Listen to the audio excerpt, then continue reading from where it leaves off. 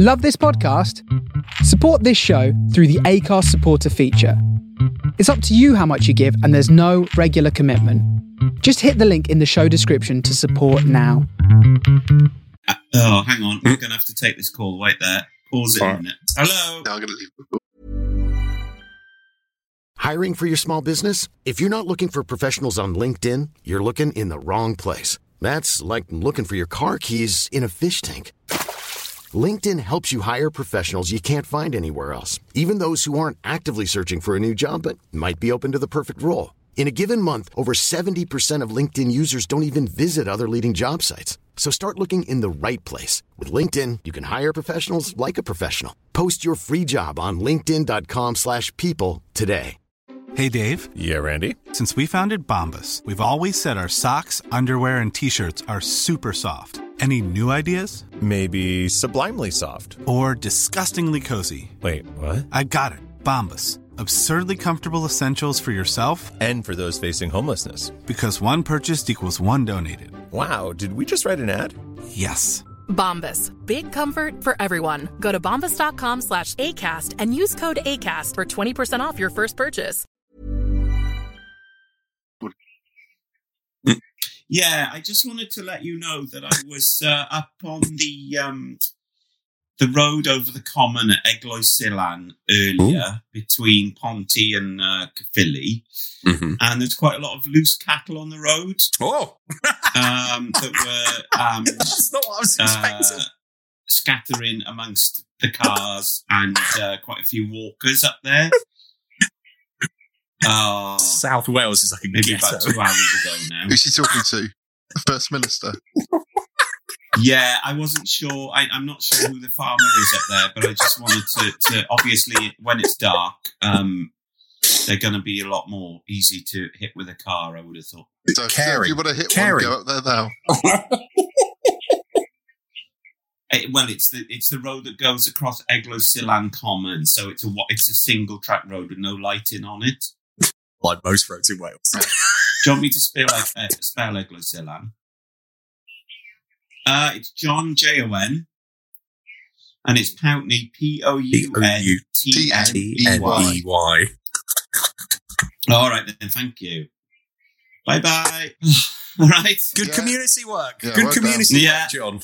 Loads of I went up earlier, and it's a very narrow single track road up over the mountain, and there was loads of stray cattle out, and they were like bolting in front of cars and stuff. A woman walking was shitting herself because the heifers were coming really, really close to her, and they're very, they're quite docile and very inquisitive. But if one of them takes a fright and kicks you, you're in khaki. I remember when my dad got kicked by a cow, and the bruise on his leg was literally pitch black. Yeah, it's a real. It's like being kicked by a donkey or something. But being kicked by any kind of animals really is no laughing at, because Johnny Nash almost died, didn't he? When he got kicked by that ostrich. Yes, when he got kicked by an ostrich. So that's the title sequence done, anyway.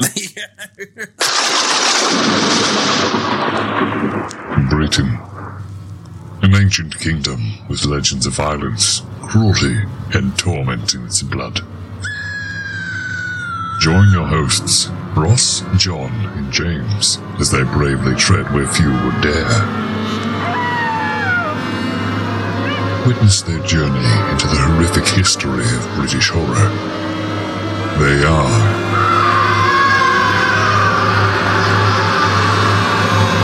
the General Witchfinders.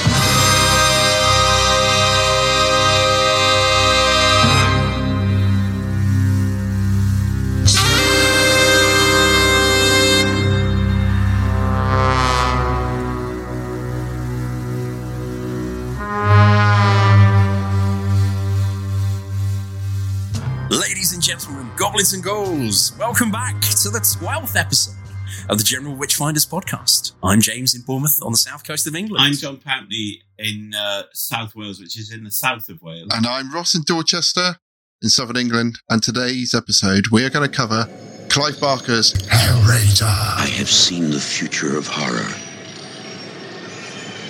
His name is Clive Barker.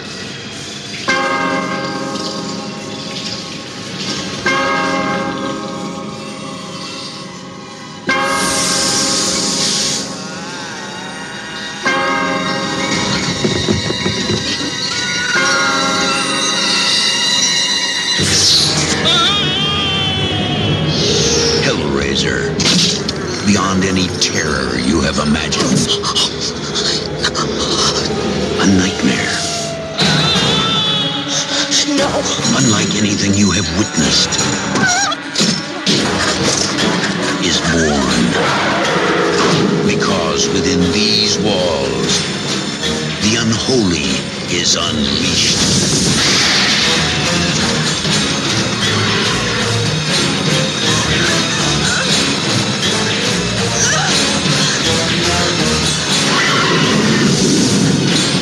Hellraiser, a film by Clive Barker. We'll tear your soul apart.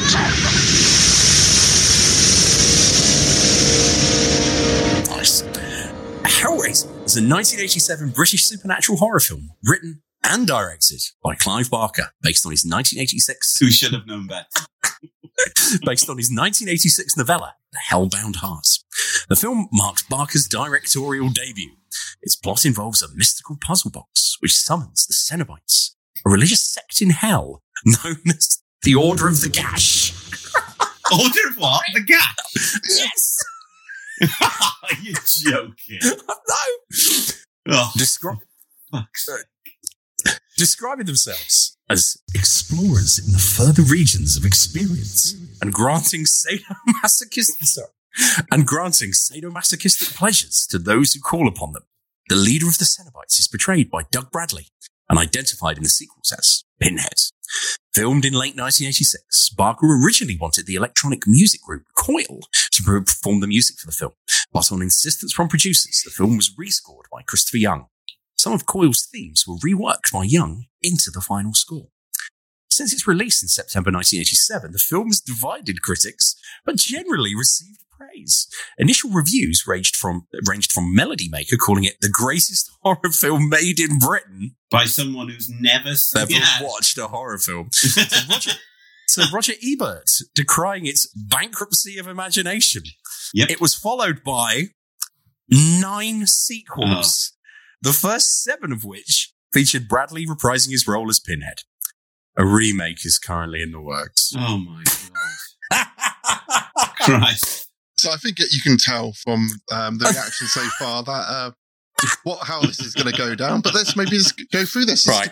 This is the first one we watched in a little while, guys. And I thought rather is. than sticking within the 2 or 3 years around 1971, we might move into the 1980s. So we went to Hellraiser. So Hellraiser was a film which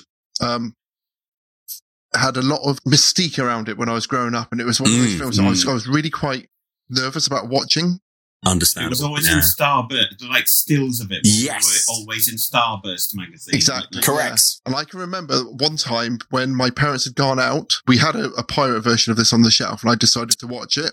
Okay. I got a little way in, and I got so freaked out by it. And, Really? And felt so like this is something which I shouldn't be watching. I must have been 12. Something like that. I was feeling like this is so wrong. I need to turn this off. And I didn't watch it again until probably in my 30s. Okay. So I've seen it a couple of times. Which parts freaked you out as a young boy? It was the bit when the sort of like the body sort of crawls across the floor. Oh. Yes. Had you seen the thing at that point, or the fly? I think what got me was that it was a British film. It was in a British house, and it felt a lot more at that point.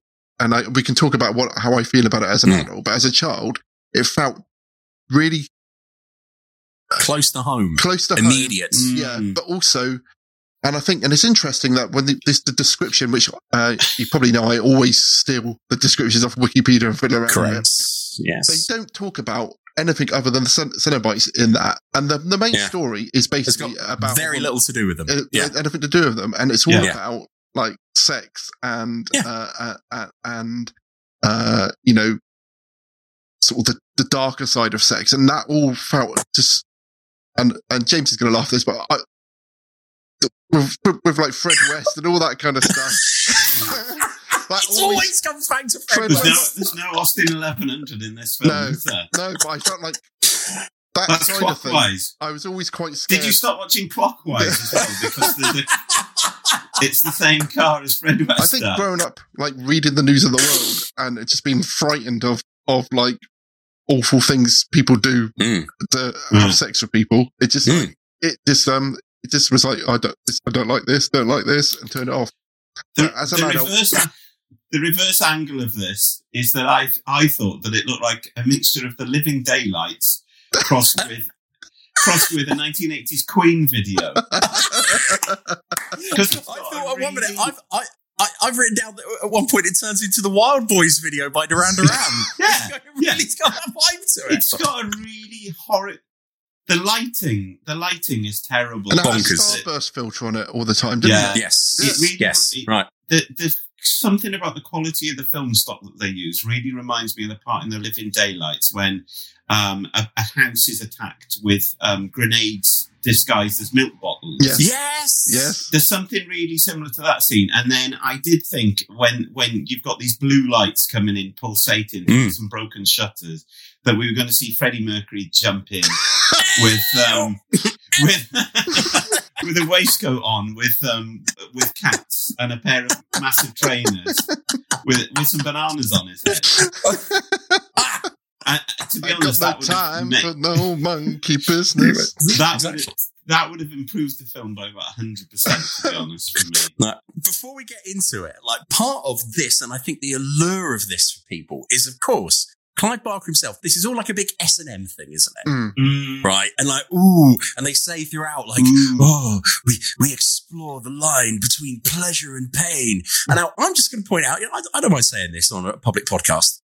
I don't like any physical pain whatsoever. I'm a massive natural coward anyway, and I definitely don't like any physical pain in my sexy time. Right? So this whole thing of, but it's a fine line between, that hurts, but you like it, don't you? The answer is always, no, I fucking don't. Ow! Stop that. Leave my nipples alone. Unless it's an Alsatian biting your balls. Oh, no, and you know full well that's, that was terrifying as well for me. Yeah. But, yeah, so for me, I don't get this whole, their torture is, but look, there's something a bit sexy about it. No, there's nothing sexy about it. No. But I do feel like that, and it's a lot of this sort of, and when we talk like with the James Herbert stuff, I feel like, and also when all the Soho stuff in Deathline, I feel like sex was so much more, kind of hidden and mysterious and a little bit scary and frightening and stuff before we had the internet, where you can see everything and you go, oh, actually, all that kind of stuff. You can look at it and it's like, looks a bit stupid. It's for me anyway. And I think like the mystique and the fear and all that kind of stuff. It's just like, well, it's just someone wearing some PVC or something, And for me, this was reminding me very much of going to art college in the 1990s. Yes. Boys with long hair, Fear Factory t-shirts on, they'd all stand, don't talk to girls ever. They're terrified of girls. They're all into films like this. Yeah. Ross, this reminded me of Dean Edwards, who we went to college with. I can imagine it. Yeah, with his snake. I remember him. I remember meeting him. Yeah. Someone who lives in a flat with a boa constrictor in a fish tank. Yeah. They've got a girlfriend called Marie, who thinks she might be a vampire. But actually she works for like the DSS. It's like we used to go to the hot house and they would be playing like fist fuck and have like some 9 Inch Nails on there. With an actual slide carousel going around, like showing like people in S&M stuff and thinking it's really inevitably edgy. Always that still of that Hanoi sergeant executing that guy in Vietnam. That was always a go-to for those people. So edgy. Yeah. And they want you to go and play Masquerade the Vampire roleplay game with them. And I don't know where those people are anymore. I don't know if there's still such a youth subculture as I saw a vampire goth today over in Bridport when we was going. Maybe it's not a Welsh thing. I don't know if it's more of an English thing. I don't see anyone that looks like this anymore, to be honest. But yeah, I think that there was a lot of fear or Mystique. You know, it's the same with like all the Geiger stuff as well. You know, Yeah. Oh, look, it's a leather cock. I think you're right, though, Ross, that there's some kind of relationship between, you know, the sexual world and horror. That whole thing of the hidden, the forbidden, the taboo. I think you're onto something there. But like with this film, I didn't buy into the whole kind of, oh, look, dark and sexy. I was just like, just a bit weird. Yeah. Well, isn't the thing, like, because none of the people in it are attractive, really, except for the young daughter. The main woman is not remotely attractive, and her hair is disgusting. But they make out to you. So let's go. I'll come to that in a minute. Yeah. So the film starts with a guy buying this mysterious puzzle box, and I thought it looked there, and it was like, well, this looks a bit like Indiana Jones meets The Exorcist. But also, he was buying it off of a man who was the worst dubbed person in the industry. There's so much dubbing in this film. That part is like a very budget Indiana Jones, isn't it? Yeah. Well, straight away. I watched the commentary, and he said that they had such a small bit of a set there. And you can see it's a back projection, like for the outside. They said if you move the camera, you could see around the outside bit. And so he gets the box, and then you see him, you know, hung upside down and having the Cenobite. Well, hold on. First of all, Rossi, I should point out as well that it takes him a very long time to find an extremely obvious button in this box. It's right in the middle. I'm like, it's the big round bit in the middle. Yeah. And he presses it and it opens up. And I've just written down that Rubik's Cube does have a lot to answer for in this film. There's a big kind of... Yeah. And do you remember, it wasn't Rubik's Cube. What was like the one with the rings, guys? Yeah, I had that. What was that? Within a few hours, it fell to pieces, and it was held together with nylon string. Yeah. And it went in the bin. My Auntie Anne. So he opens up the box, gets all, he's ripped, his latex skin gets ripped apart by fish hooks. Oh, yes. Terrible. Yes. And then really badly applied foundation over what just looks like copy decks, which is what I used to do. But then we cut to the couple moving into the house. You got to put now just a brief pause there, because this was the one shot, and I had to go back and pause this again and again. Right. Yeah. And I was immediately kind of, as you said, because it said 1986, 1987, the whole, any exterior shots did massively remind me of my childhood. Yes. It really captured that in that same way, like we talked about Dracula 1980, 1971 and all of that.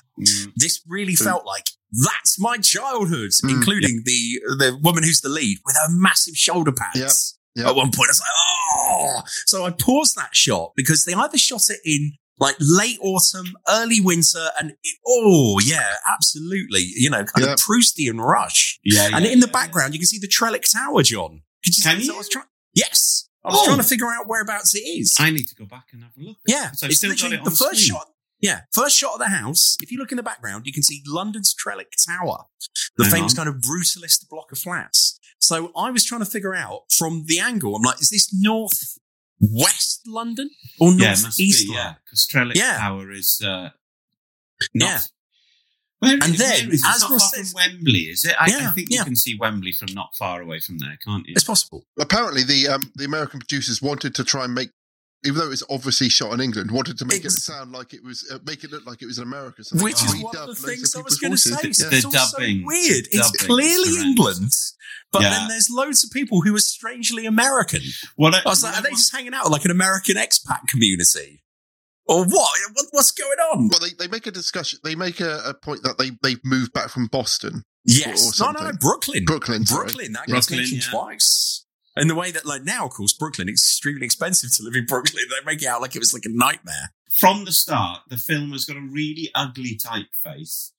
And it feels like a really cheap American TV movie at that point. Well, I like the typeface, and I thought the music sounded amazing. I thought the music actually sounds pretty good, but then as you're going through the cast list, you realise that you haven't heard of anyone at all. Well, the main woman in it was actually one of the Sisterhood of Khan in Doctor Who. Yes!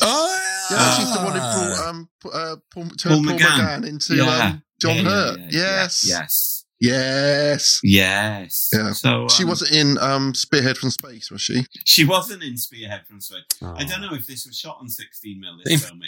I mean, Doctor Who Spearhead from Space is the only TV serial so far in Doctor Who that was shot totally in 16mm. Oh, really interesting. I'm trying to find this bloody shot, James. Right, it's literally the first shot so it'll be sort of 3-4 minutes in, John. Yeah. This shot is going to have the most discussion over the whole film, isn't it? Yes, probably, because the rest of it is so badly put together. It's just before they the couple go into the house. I'm clicking There's an on establishing shot. What I'm going to have to do is play it until... Oh, right. Yeah, you're right, James. It is. It is. Well, is it, though? Because... Oh. Controversy. Have you heard of the Balfron Tower? No. the Tower cast. The Balfron Tower. The Brutalist architecture podcast. So the guy that did the Trellick Tower... I've been to the Trellick Tower on a bit of a pilgrimage, and I bought a vintage radio in a shop that's underneath. Lovely. So the Trellick Tower, if I can type it into my phone properly, the guy that designed it was actually called Goldfinger. Ooh. Yes. He's called Erno Goldfinger, but he also did famously the Balfron Tower, which looks exactly like the Trellick Tower, but it's a bit smaller. It's got the separate lift shaft to the side. So that's a bit of a brutalist info dump. Nice. Lovely. This podcast. But that looks like the Trellick Tower to me, James, yeah. Okay, knowing the topography around there. Yes. Yeah. Yeah, so they filmed all the interiors of the house in that house apart from the top floor. Because which is I thought was quite interesting. So they've come back from America, and they move back to the house, and they find that Brother Frank has been staying in there. So they find he's not 80s a monk. squalor is what they find. There's cans of Carling Black Label. Yeah, maggots. Which was maggots. Yeah. Apparently they had to wait the whole day for the maggots to do what they needed to do. It's quite weird to look at this part when the rest of the film makes you think that he's this kind of sexual Lothario. That at this point he's living in filth in an empty house with just a load of porno. He's just obsessed with wanking, isn't he? Yeah, yeah. It's just nothing is thought through. So they got all these weird sort of saints and stuff, which they chuck out, and they find his dirty old mattress and his porno mags and his collection of Polaroids. Yeah. Oh yes. And a little carved model of people having sex, which I saw a very similar one today in Britport, but they wanted too much money for it. So Britport for you. Yeah. It might have been haunted. That's what Beck said. So better not buy it. Anything like that. Once you've read M.R. James, you leave anything like that. Any porcelain cocks, leave them where they are. I was going to say something. Oh, the bit in the Indiana Jones part, he's got absurdly dirty nails. Yeah. Nails, yeah. I've put down filthy nails and absent. Like they'd rubbed boot polish under his nails. Degeneracy. Basking effect. A-level production design, crap chain place. And then they go into the house and it's like, it's been empty for a while. The dialogue is so clunky. Yeah. And then the American guy's like, I've got a terrific job. And it's like... She goes for the photos and starts and keeps a couple of the porno pictures back for herself. Yeah, but rips the head off the women, doesn't she? Because she only wants to look at Frank. Yeah, the most unsexy Lothario name in the history of film. And also, more on Frank and his Lothario nature in a bit. But what I also thought is, as she's going through his sordid pictures, my immediate thought was, it's the 80s. Did he take these to Boots? Exactly. To be developed? Yeah, of course he did. Someone must have looked at these. I said, these aren't Polaroids. These have been processed somewhere. Yeah. Would this have got like a little sticker on it from Boots? Yeah, in the little bit of Boots where it's all dark and black. So it was all a little bit sci-fi. What Boots was that? Well, the Boots and Paul Arndale set there, when you went to go and get your films developed in Boots, it was all like blacked out and dark and kind of. It's like an NHS drop-in place now, right? But there's a bit where they're walking through the house, and because I watched a 4K version, I think, or like a maximum res version, the focus pulling on parts of it is horrifically unforgiving in that the man is totally out of focus and the door behind him is in focus. And there's loads of parts where I think we've got to forgive it a little bit because it is incredibly low budget. It was like they did it for £1 million. We'll talk about that in a bit because I think that's the big thing. Made for £1 million. It's getting things in focus, which is... Yes. I was going to say this as well, because, you know, even films like The Babadook was made on like a really low budget. And It Follows was made, they were made on a low budget, but they had narratives that made sense as well. And because the director, not just the guy who's written a book and then he's like, I'm going to do it. This. I'm not going to get Michael Winner in. I'm going to do this myself. Because it then suddenly cuts to, like, the Cenobites, don't they? And they seem to be, like, reassembling Frank's body in a way. Yeah. But there's one bit, like, where they turn over, like a very big jigsaw puzzle. And it's, like, part of his forehead and his eye. Eye's still in there, yeah. And I said, surely the eye would fall out. Yeah, well, that's... Surely. Yeah. And that was, like, the beginning of... that is terrible. Oh, what's that thing I said I watched the other day, that one everyone goes on about? But, it's Scream? No, the British one, set in the olden times with the girl with the eyebrows. The olden times. Blood on Satan's Claw. Blood on Satan's Claw. Yes, it's very much like Blood on Satan's Claw. But it's also like something that you would have seen in the comic strip with like Rick Mayall and people. Yeah, exactly. Yeah, like taking the piss out of stuff like that. But apparently that was meant to be all part of like an elaborate... They did quite a few of these in there, meltdowns, where they make some kind of wax and melt it and then reverse the film. And they do this about later on, but apparently it didn't work, so they just left that bit in as it is. That was a very trendy effect at the time, which is the same year that this came out, I think. It's the way that Kane dies in Doctor Who Dragonfire. And obviously, the first way that someone dies on film like that is the guy at the end. Indiana Jones.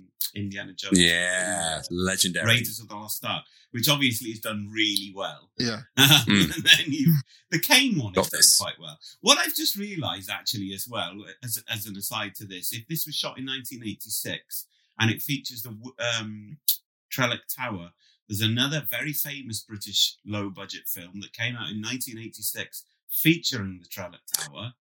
With Nail and I. Exactly. Yeah. Brilliant. Slightly better film than this film. Oh, just a tad. It's got a script. It's directed. It's got actors in it. It hasn't got, like, appalling makeup.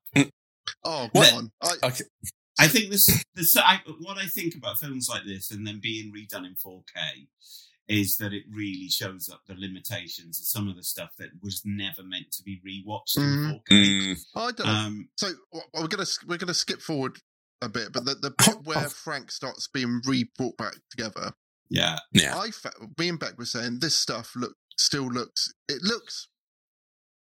fake, but there's a lot of work. You know, we're saying if you think everything you're seeing on screen now is real, there's something there. I think that a lot of work's gone into that, and I think some of the makeup looks brilliant, especially when Frank's later on, like the skinned version of Frank. I don't think it looks much better than Dracula decaying at the end of the Dracula films, especially Satanic Rites of Dracula. I think it's meant to be on a projection on a screen, which is very far away from you. And then. I loved it. I love some of the effects in it. I thought they looked great. Okay, so I think the big thing that I want to flag up from this this early part of the film is that we get the flashback where the wife, where she meets Frank for the first time. And what I've written is, erotic / sexually charged denim / bomber jacket / rain matrix. There's a lot going on. He turns up in the rain in a bomber jacket and are you going to ask me in? And what I've written is, if you took the horror out, this is like sub-soap opera level stuff. Who are you? I'm cousin my brother Frank. I was like, this is really bad. I was just like, this is truly. If you didn't say this was a horror film, you'd be like, what the fuck is this? It's really bad. That was like the prologue to the Barbara Dixon and isn't he enough? Isn't he fine? Isn't he madness? He can be mine. It's like from the musical Chess. Yeah, it's like a prologue to that video. The woman's hair is the same. The lighting is the same. You expect Peter Kay to come in with Susan Boyle and start singing. But apparently there was a load of sodomy which they cut out. They were cut out. and well, that's spanking. good, because I think that is disgusting. We see at one point, doesn't it? And I can't remember now. Even like the notes, as usual, have all sort of run into one. But he gets out this recurring theme of his flick knife, doesn't it? Jesus, Frank. And what I've written is, I bet he got that on a French exchange trip. That's exactly what kids brought back in this country. He's got a flick knife. Well, read it up. They said that they had to take out the sodomy, but they was allowed to put the flick knife in. So the flick knife replaces the bum sex. Sodomy. Fair enough. I had one once, which was a flick sex? knife. No.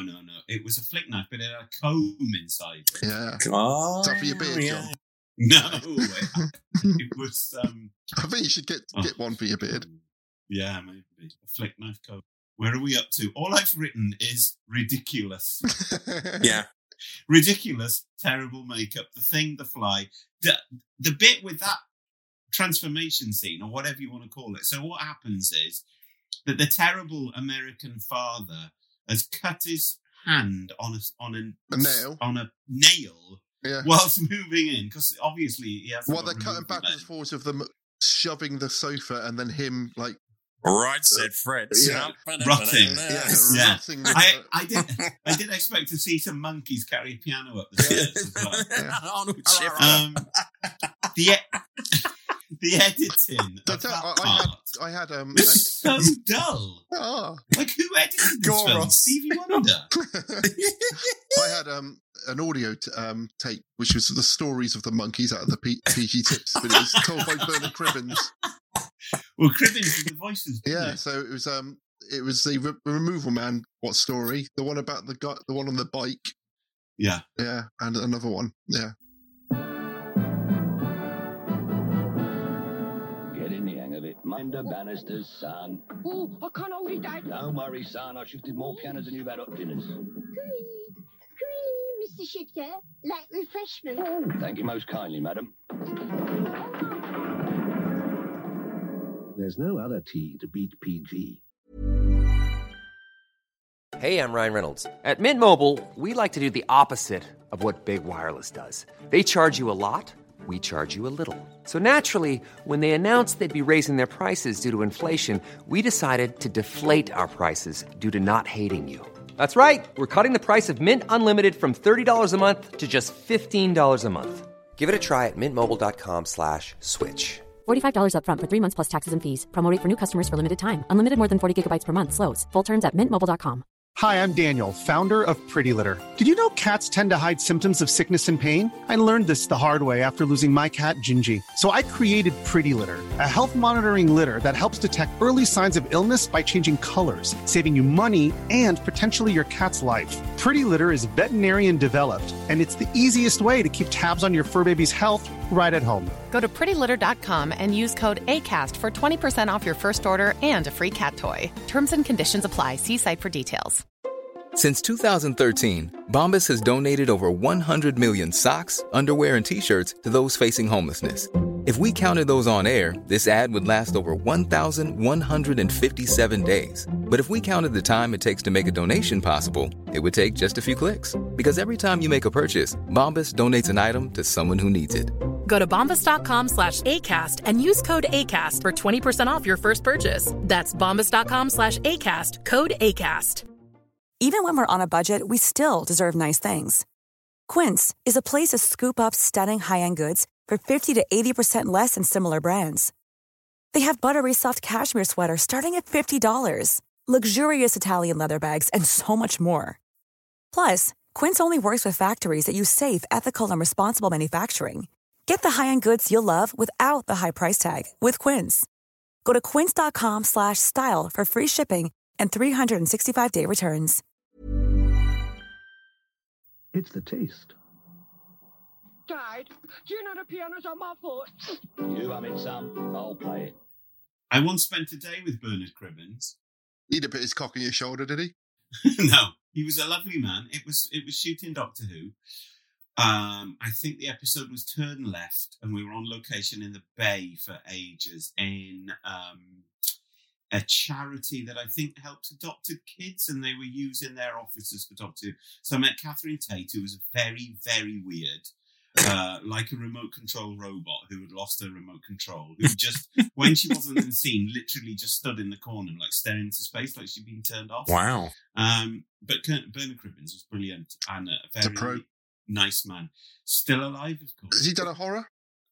Yeah. Well, he's in Frenzy, which I think we should review as part of our 1972. Because John hated being in the 80s. We need to get back to 1972, 1971. Yeah, hang on. Let's see how old Bernard Cribbins is. Is he older than Shatner?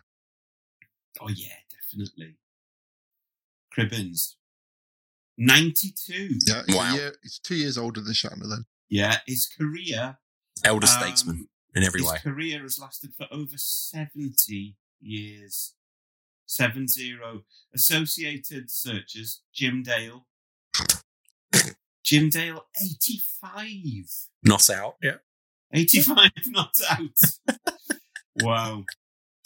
TV shows, what Carry On? Carry On Forever. Pushing Daisies. 6 Carry On Do you remember? Forever?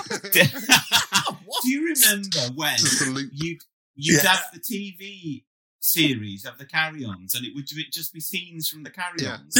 Yeah. What was that? Carry On Laughing, wasn't it? What? That was crazy. Or What a Carry On. What a Carry On. Yeah, I think you're right, Cleves. I'd totally forgotten that. And it would be on for half an hour, wouldn't it? On TV. Yeah. We need to do Carry On Screaming.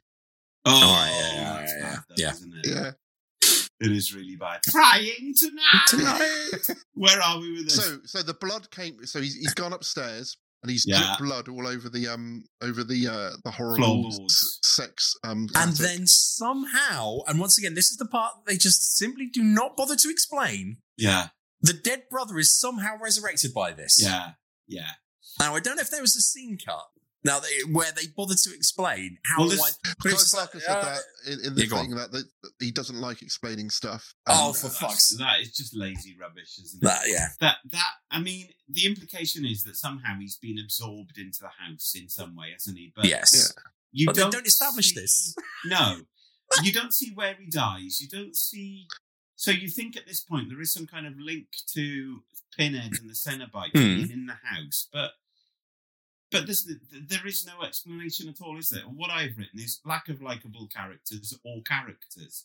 Because everyone in this is interchangeable, aren't they? They just walk to a point, say a line, and then walk off again. That's quite a long sequence of him being brought back together. Lots of... I've written, it's like a Tesco value John Carpenter's The Thing. Yeah. Or Brundle. As he kind of slowly stop motion reassembles. And I've written stop motion power. And there's also, and once again, one of our motifs for this podcast, there's plenty of rats in this shot, aren't there? There is, yeah. We see rats, yeah. You're a country boy, you know what a rat sounds like. If only there was one memorable line in this whole film. When they zoom in on him and he says, "We will tear your soul apart." And all I've written is bad red dwarf. And then as he's reassembling himself, we then find out that they're throwing a dinner party. Yeah. At this dinner party... yeah. It's really... The dinner party is really weird. And what I've put is that, once again, there's another American and the daughter who's turned up after walking around London's Docklands, which is now the Excel Centre. To make it longer. Make the film longer, basically. Yeah, for no real reason. Right. He then turns up and makes... I haven't written down what they are, but all I've written is, I would never say some of this stuff in front of a girl's dad. Some of the suggestions he made, I was like, her dad is sat right there. Don't say me. He's like, how about you come and lie down with me? I was like, I wouldn't say that in front of a girl's dad. The father is a drip, though, isn't he? That's the problem. None of the characters are written. So you just have these kind of shadows of characters that are kind of just floating around doing stuff. And the way that he woos the daughter is by putting a fag in and out of his mouth with his tongue. Yeah. Which is... how alluring. Those British guys. Who can, with American accents. But they've all been redubbed to sound American. Yeah. And it's like... Weird. It's like some kind of weird American ghetto in West London. It's bizarre. Or something. And then... so weird. After that, we get that Frank, in inverted commas, then appears before. Yeah. What's her name, Ross? What is the name of it? Peggy? No, I got Jilly. No, no. Whoever. IMDb's to the rescue. Yeah. Do Margot? No. Susan? No. I thought it was Susan. No one's called Susan. Julia.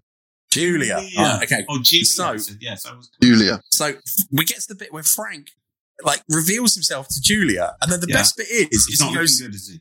he goes, "It's really me." But I found that hilarious because two things. Number one, he sounds totally different, and number two, it's a totally different actor. So it's not really him at all in any way, shape, or form. Is it really a different actor? Yeah. So yes. Frank is Jesus because they Christ. needed really skinny people to wear the prosthetic Flesh suit. Yeah. So it's only ever that actor when you see him as Frank. The rest of the time, it's someone else inside a suit. With a different voice. And they have a 10-year-old. When he's dragging himself along the floor, there's a 10-year-old dressed up in a little suit. I did think at that point that looked very, very obviously not real. That it just looked like a midget in a suit. 12-year-old B brought turn this off. This is too fucking scary. That was the point. Yeah. Ross got no further. Yeah. I noticed and as well. pretty much me with this review, actually. Yeah, it was strange that she didn't scream the place down when she saw him. She's just like, oh. Whereas any other horror film, people are screaming at the drop of the hat. Stuff happens to the women in this film, and all they do is just wince. They At wince no a little point bit. does she say, "How the fuck has this happened? Yeah. How have you resurrected yourself from the dead?" She's just like, "Okay, yeah, so you're alive now. Yeah, fine." This is all because he gave her such a good orgasm. She's prepared to do anything for him. Anything. Yeah. It's just like schoolboy writing. It's like it is. Like it really is. Yeah, this is someone who's never had sex. Thinking sex must be so amazing that you'd be prepared to kill multiple people just to have sex. Well, again. at this point, you've got a scene where she's basically chatting to Frank, who just looks like loads of salami or something stuck together. And he's like, "You would do anything." She's like, "Yes, I'll do anything. I need more blood." And it's just like, oh God, of course he fucking does. But it's like, why is she turned into a killer? Like all of a sudden, this normal woman goes to a bar, pulls this guy, brings him back, and then smashes his head in with a hammer. And she's covered in blood, and she looks really, sexually aroused or whatever. But there's no sense of it being a kind of empowerment thing, which would have made it interesting. All along, I think she's just played as the victim of this abusive guy which makes it really, really boring for me, because he's just like an abusive guy in any other film. He just happens to be a reincarnated corpse who's come out of some floorboards. Yeah, and we've got to remember at this point, the Cenobites have been in it for about a minute. 3 seconds. Well, you haven't seen at the point that I stopped watching, you hadn't seen the villains in inverted commas. I had no idea what I was watching. Which, when you look at it that way, it does kind of make you think of some of the other films we've watched. The Hammer films, where Christopher Lee doesn't turn up until an hour into the film. He says one line and then he disappears again. But I think the trouble with this film for me is there's no likable characters. There's no kind of familiarity to it at all. There's no kind of feel of nostalgia or anything. It's just like a really bad film. So I think you've revealed now to the what have I revealed? That you didn't get to finish watching this film, John. So at what point did you stop watching it? Well, I made the executive decision not to waste another 45 minutes of my life, which is the same decision I made when I went to see Suicide Squad in Mount Gowrie Cinema, where I got 10 minutes into that and walked out because I was the only person in the cinema. And I just thought it was the most risible load of rubbish. And I just thought, this has nothing... I don't know... Watching the film, I didn't know who I was... Who am I rooting for? Out of all these characters that are introduced, who am I rooting for? Am I rooting for Frank, that he's going to get his body back? Am I rooting for Julia, who's just like... What's the fuck?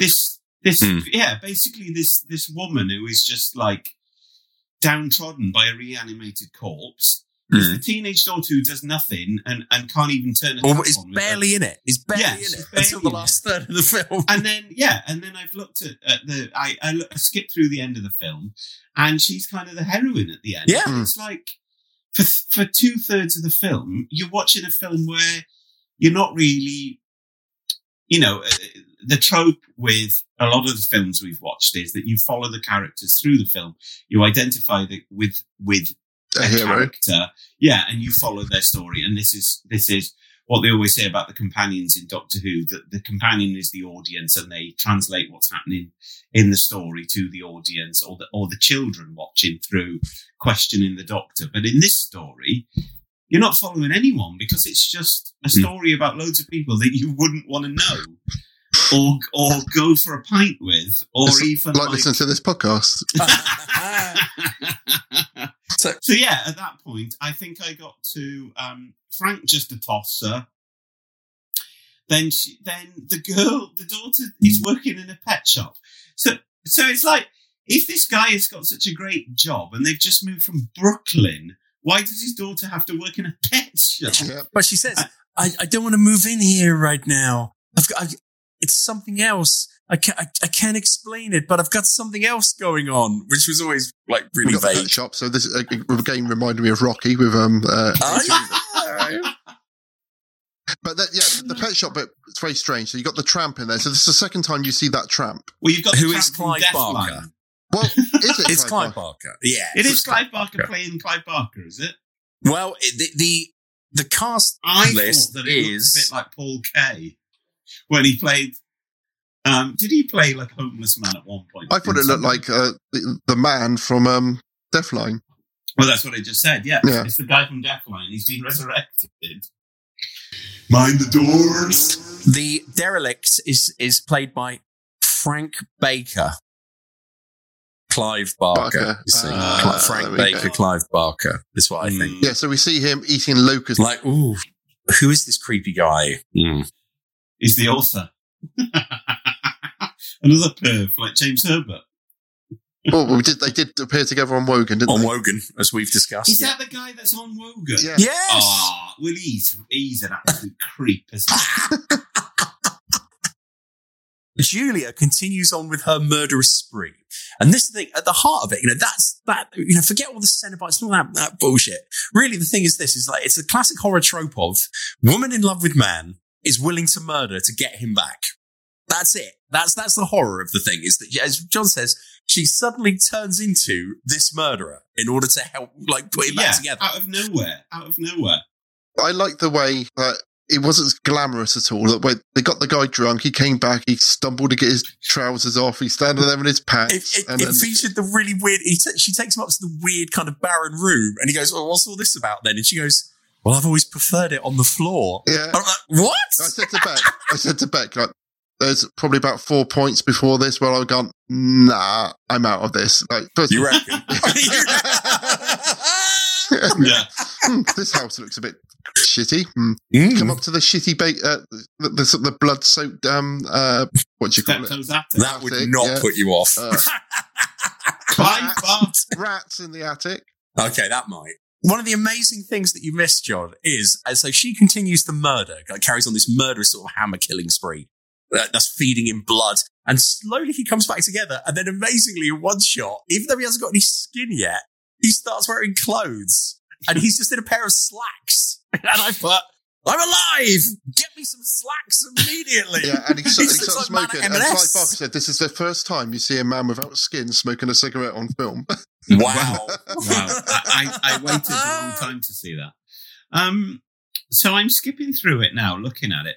So is there a part where basically he takes over the body of the husband? Yes. So the guy that actually plays Frank at the start, who's got this, incredible magnetism with this sexual charisma. Yeah. She actually doesn't see him fully formed as Frank again. Is that right? Correct. Yes. Wow. He tries to kill the daughter. Mm-hmm. And she manages to get the puzzle box off him, throws it out the window of the house, runs outside the house, picks it up and runs through it. She then wakes up in a... Wait, Ross. Before you get to that bit, there's a mad bit where she's like running around the streets of North London and she just runs past a couple of nuns.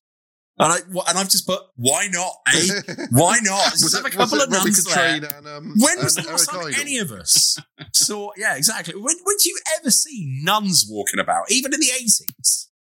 There's a convent near me. I see nuns quite regularly. Oh, wow. I haven't seen a nun for a long time. They all look like Nepalese or something. I was about to say Rome was the only time I ever saw nuns walking about anywhere. That's true. Loads. Well, Catholicism is quite big in Rome.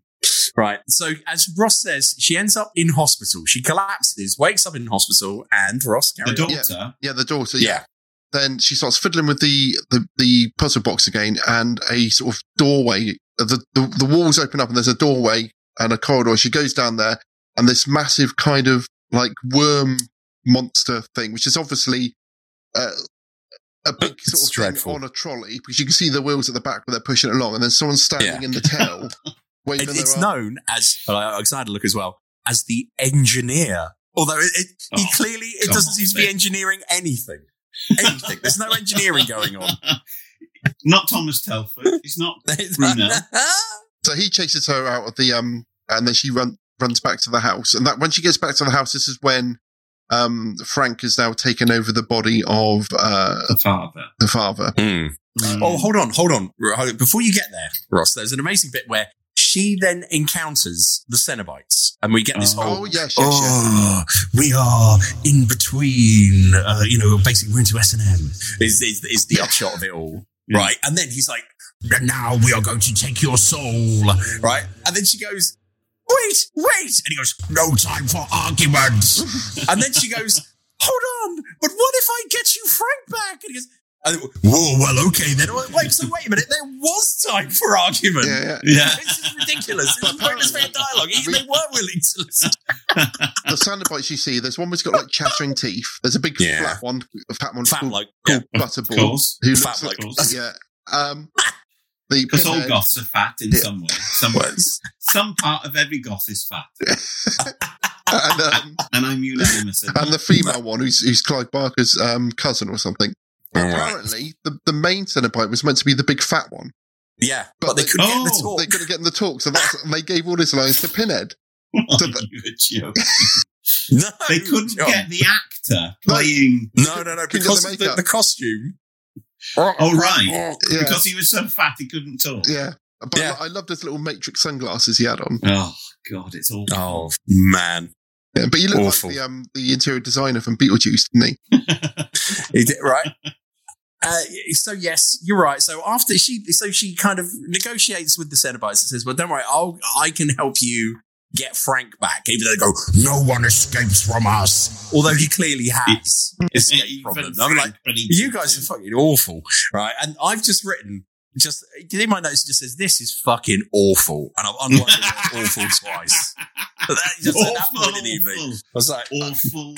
I think we should refer to the Cenobites as the cult of Gash from now on, shouldn't we? The cult of Gash, unbelievable. Right, so she goes back to the house. She goes back to the house to the denouement, and then what we get is the amazing going back to the house. But she's got to give the Cenobites Frank in order to stop them taking her soul. Oh, we see. Right, okay. And to start off with, she is not aware that Frank has taken over the dad and nicked his skin. Yeah. So that the skinned corpse of her dad, they're like, no, don't worry, Frank's dead. Look, there he is. He's dead. And then the Cenobites turned up and said, we want them, and they showed like the flayed body on the floor. And she thinks that's Frank.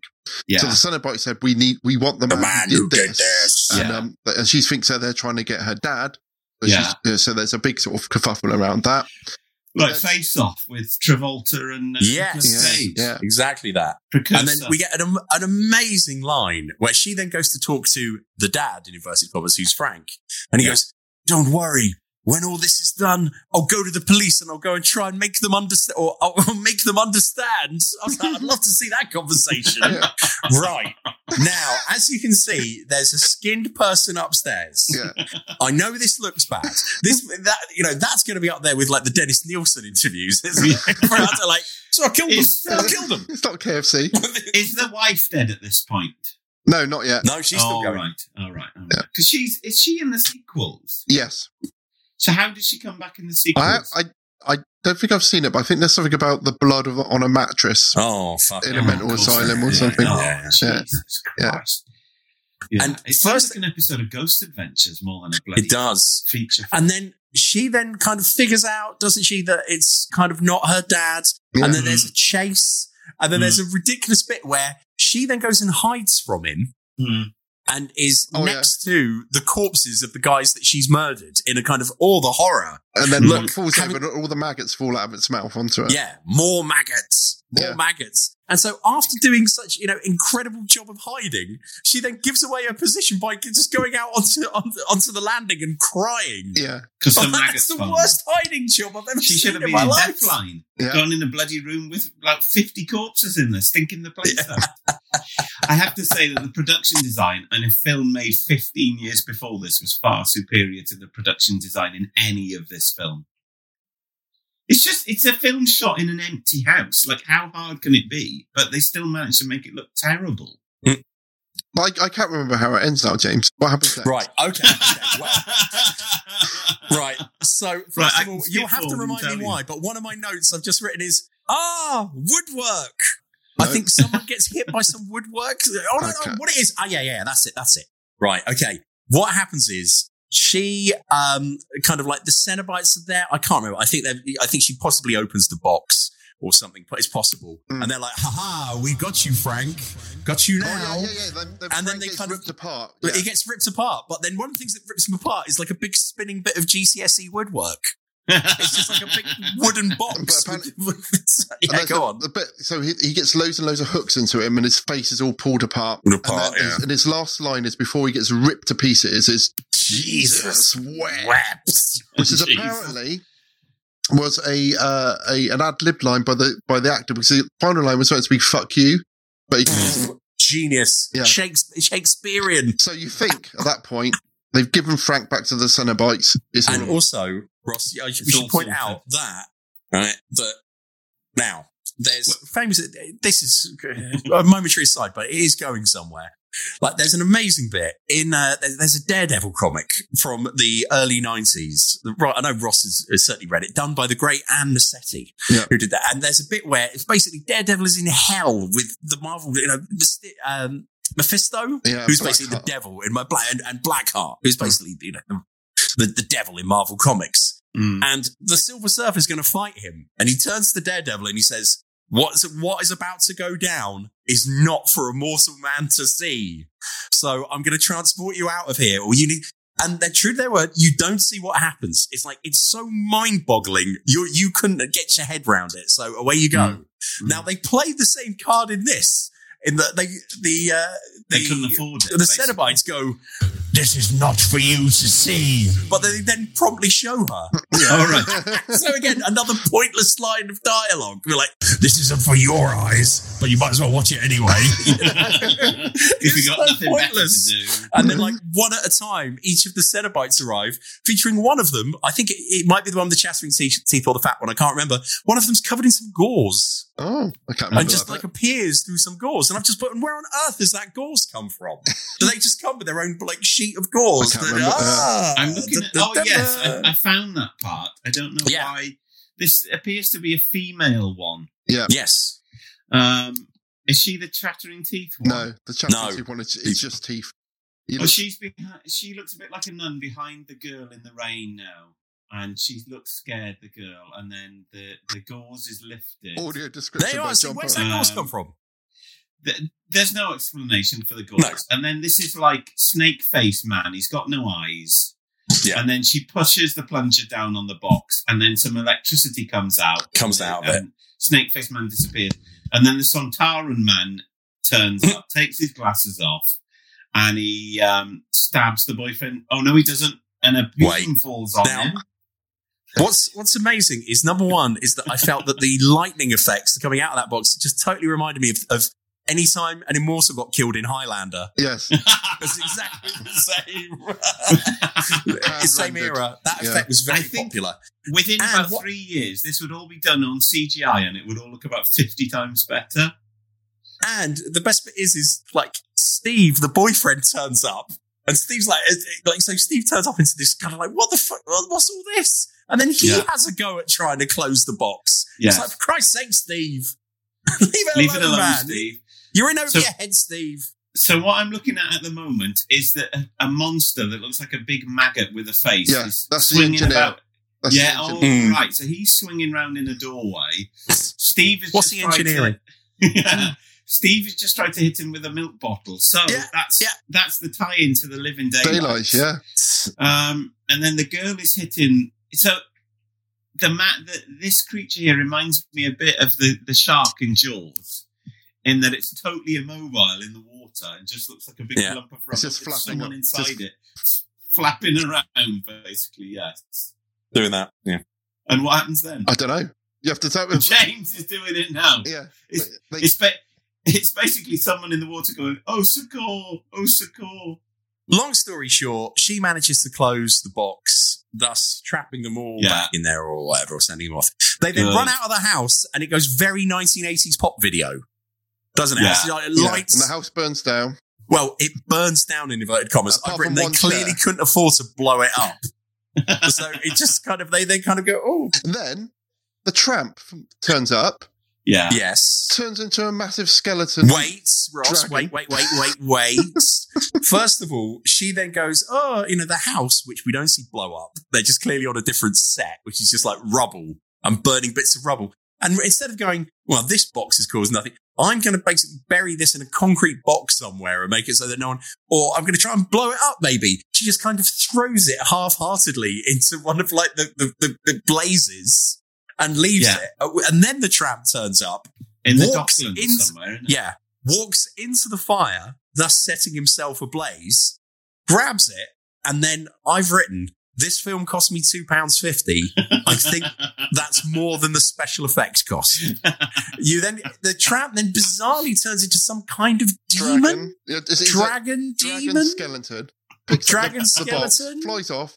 And then flies off. Yeah, and then he takes it back to the Chinese man at the beginning, and he shouts, who's got another person going, oh, what's your pleasure? And the story begins again. Yeah. Mad. I'm watching that scene now. You can almost see someone look really bored and cold at the side of the camera, pressing the button on the smoke machine. Mm.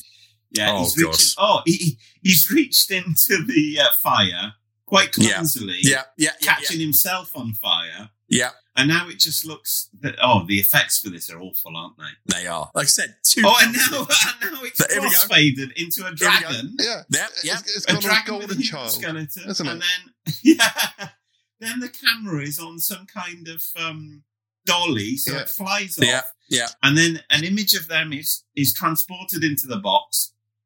And then basically you're back at the beginning of the film. Yes. And it's just like, that ending, it's just like, what happened? Where did this come from? And how is she going to explain this to anyone? What's happened to your parents or your dad and his wife? Well, Yeah. I think they're trying to be profound with the ending, aren't they? Like the story full circles. Yeah. Well, in some ways it doesn't, because as I said, they made about 3,000 fucking sequels. Another 9 sequels. How can you carry on a story which has no material whatsoever for another 9? But it's really interesting. I think that that film was not about the Cenobites, but that is what caught people's imagination. Yeah. This whole Pinhead thing, he became like this. This is the origin of him. He's a First World War soldier and all this kind of stuff. Really? In later films. Oh, right. So I think the verdicts are John couldn't be bothered to watch all of it, so therefore he didn't like it. James, would you recommend this? Oh Christ, no. No. Absolutely not. Like you, Ross, for me, it was something that when I was kind of 10, 11, 12, if I was going to get rent a VHS, and if I was going to get an 18, if I was going to convince, my parents are pretty liberal and would have let me watch this, but it would have had to be, it's like, you're only going to get one shot. So if it's an 18, make sure it's a good 18.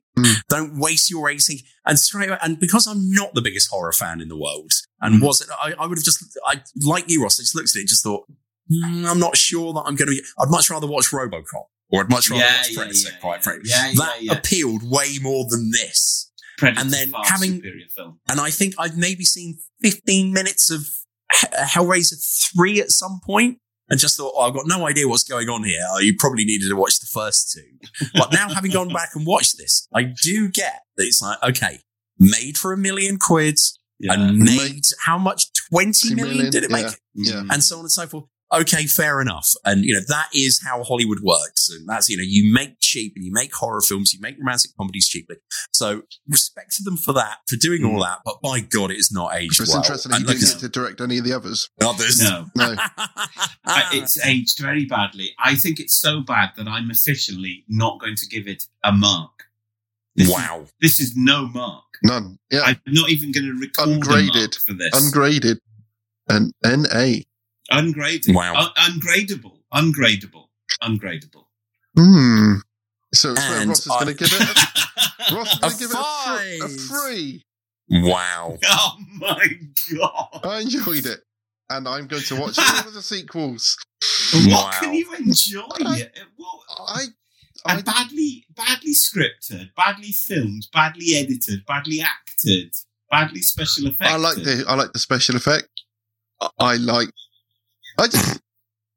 Ross, will you literally watch anything? No. Do you watch the test card? I don't know. It had a sort of a sleazy, and I think James Wright. It made me think of it made me think of being a child and being a little bit frightened of this kind of stuff, and that there being like some kind of like horrible underbelly of the world, which I was a bit scared of. Yeah. So it's a nostalgic charm, but it's not necessarily the thing itself that you're. So it's what it makes you think of. Yeah. It's not the actual thing. And I think, and like a lot of the things I like, I feel like there's a really good version of this which they haven't made. Yeah. If I feel like if we got to remake this, I'd probably as they are doing. Yeah, apparently, according to you. I hope there's some actors and but just apparently actors these days. You don't say actresses anymore. I hope there's some people in it we've actually heard of this time. But apparently they wanted to push. So they were going to remake this, but they was trying to make it for like a PG-13 sort of audience. Trying to make it, and they wanted it to be a bit more funny. And the Clive Barker and all that, I was just saying, no, we can't. It shouldn't be like that. And I agree. I feel like a remake of this should be almost like unwatchable because it's so disgusting. That's how I would make it. What could you do with sex and taboo sort of behaviours and obsession now, which would be something which people would go, fuck, I haven't seen anything like that before. I don't think you could. I don't think it's watchable or makeable, is it? There's a way you'd have to spin it on its head where you didn't see anything. Yeah. Anyway, but I feel like I like the idea of it, and I am intrigued by the order of the gash. So James gave it a 1. I gave it ungraded, and you gave it 3. A 3, yeah. Fuck. Yikes. So what's that? What is that higher than? For me? Yeah. Or yeah. So is that higher than Deathline? Probably. My God. Let's have a look. This is like what I'm fascinated by the way that other people perceive the world. Yeah. And this has got a lot to do with that. That's what makes you an artist, John. It's impossible to measure this as being a more enjoyable or better film in any way than Deathline. It got more than Dracula AD 1972, Curse of Frankenstein, stuff. Satanic Rites of Dracula, Deathline. Yeah, because you hated that. And Satanic Rites of Dracula is a far better film. Deathline, agreed. Got 1. Oh my God! Dr. Five's got a 0.5. Oh, yeah. Dr. Five's is rubbish, but I enjoyed that more than this. Yeah, the only things that got higher than this for me were Sapphire and Steel, The Rats, and Never Trust a Rabbit, and Stone Tape. Probably Stone Tape. You really like Stone Tape's my highest scoring one so far. Yeah, country lad, you know what a rat is like.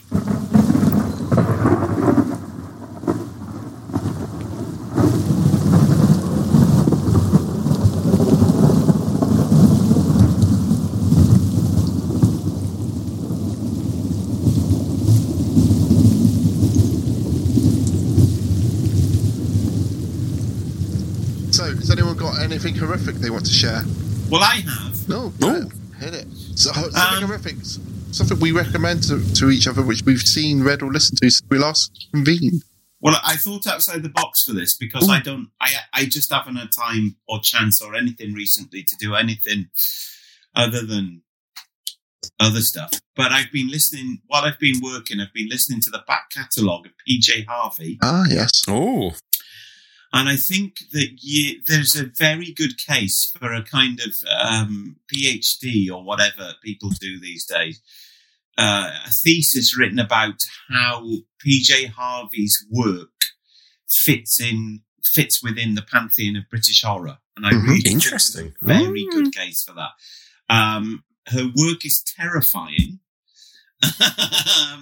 And maybe I just need to stop there. I was just thinking what you think of what you think of as British horror and what you think of that as being in a modern context is probably quite hard to pinpoint, especially in terms of music. I don't think you could say often that music is horrifying, but the stories and stuff within her songs are absolutely nuts, and the earlier stuff.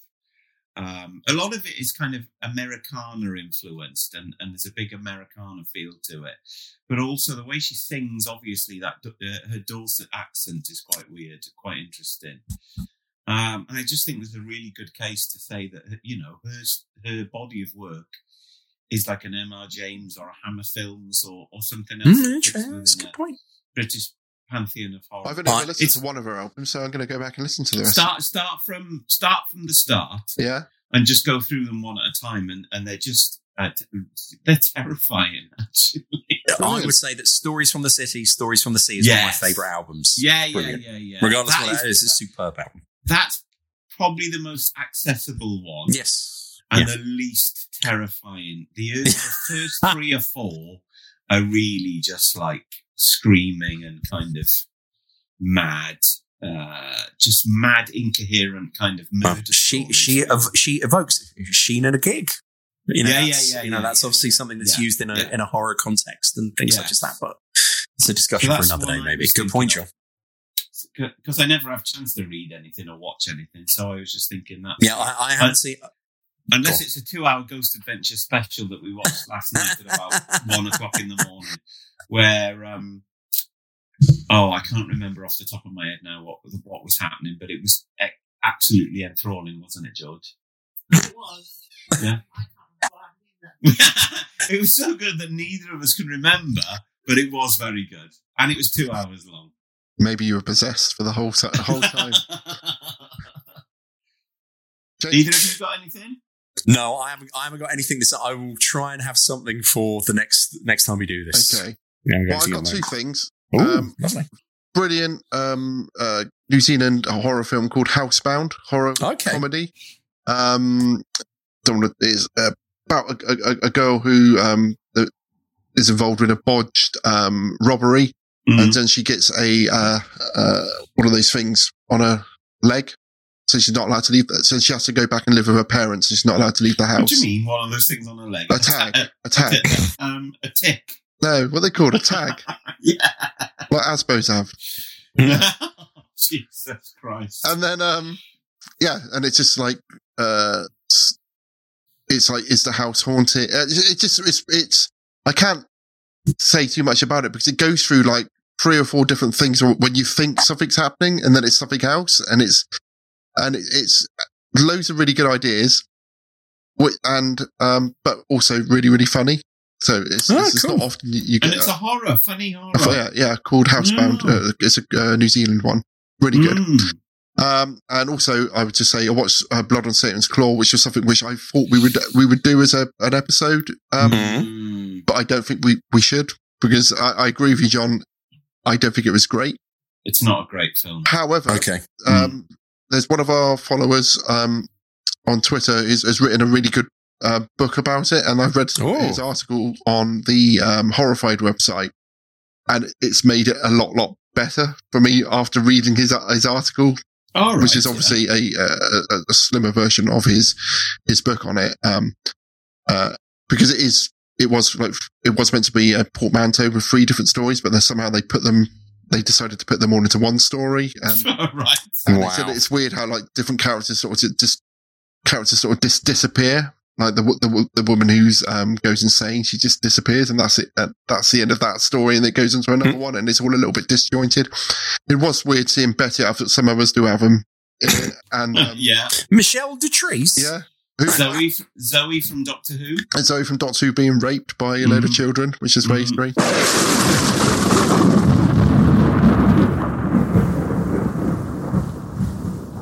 Hopefully, we're going to record another episode pretty soon for you, so there won't be a big delay. Indeed.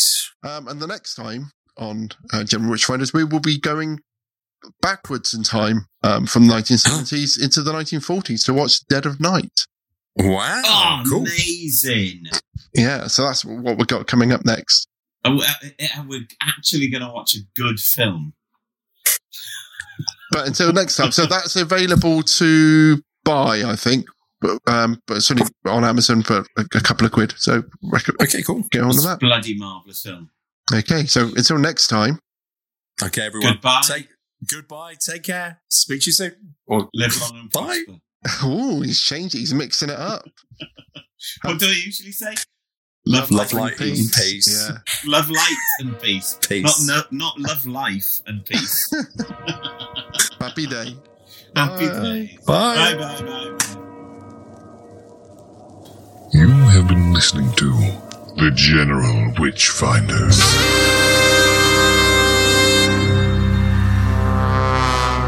Support the show and continue the conversation at patreon.com/General Witchfinders. Subscribe and spread the word at generalwitchfinders.com. Farewell, and don't have nightmares.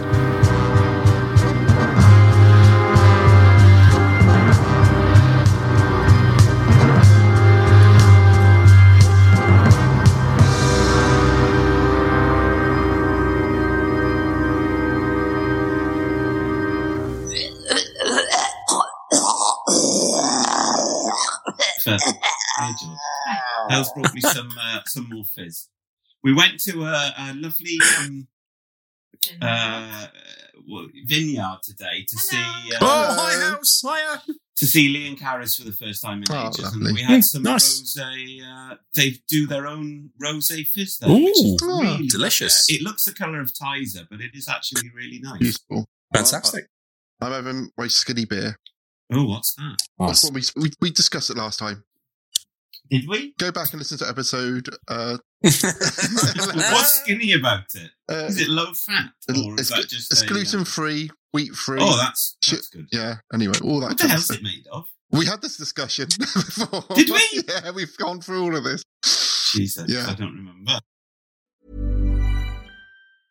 Planning for your next trip?